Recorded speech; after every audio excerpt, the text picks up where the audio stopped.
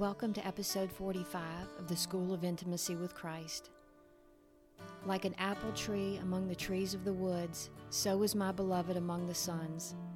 I sat down in his shade with great delight, and his fruit was sweet to my taste. Song of Solomon, chapter 2, verse 3. The sweet fruit of Christ becomes the fruit of those who love and follow after him.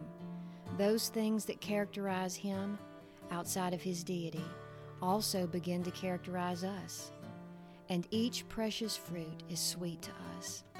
Those on the outside who do not know our beloved think us weak because we love, because we're gentle, because we're kind and humble. Those things would be bitter and galling to them.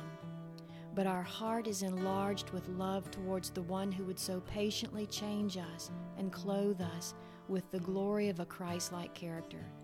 Let the world mock. Their bitterness cannot overcome the sweetness of the fruit of our beloved.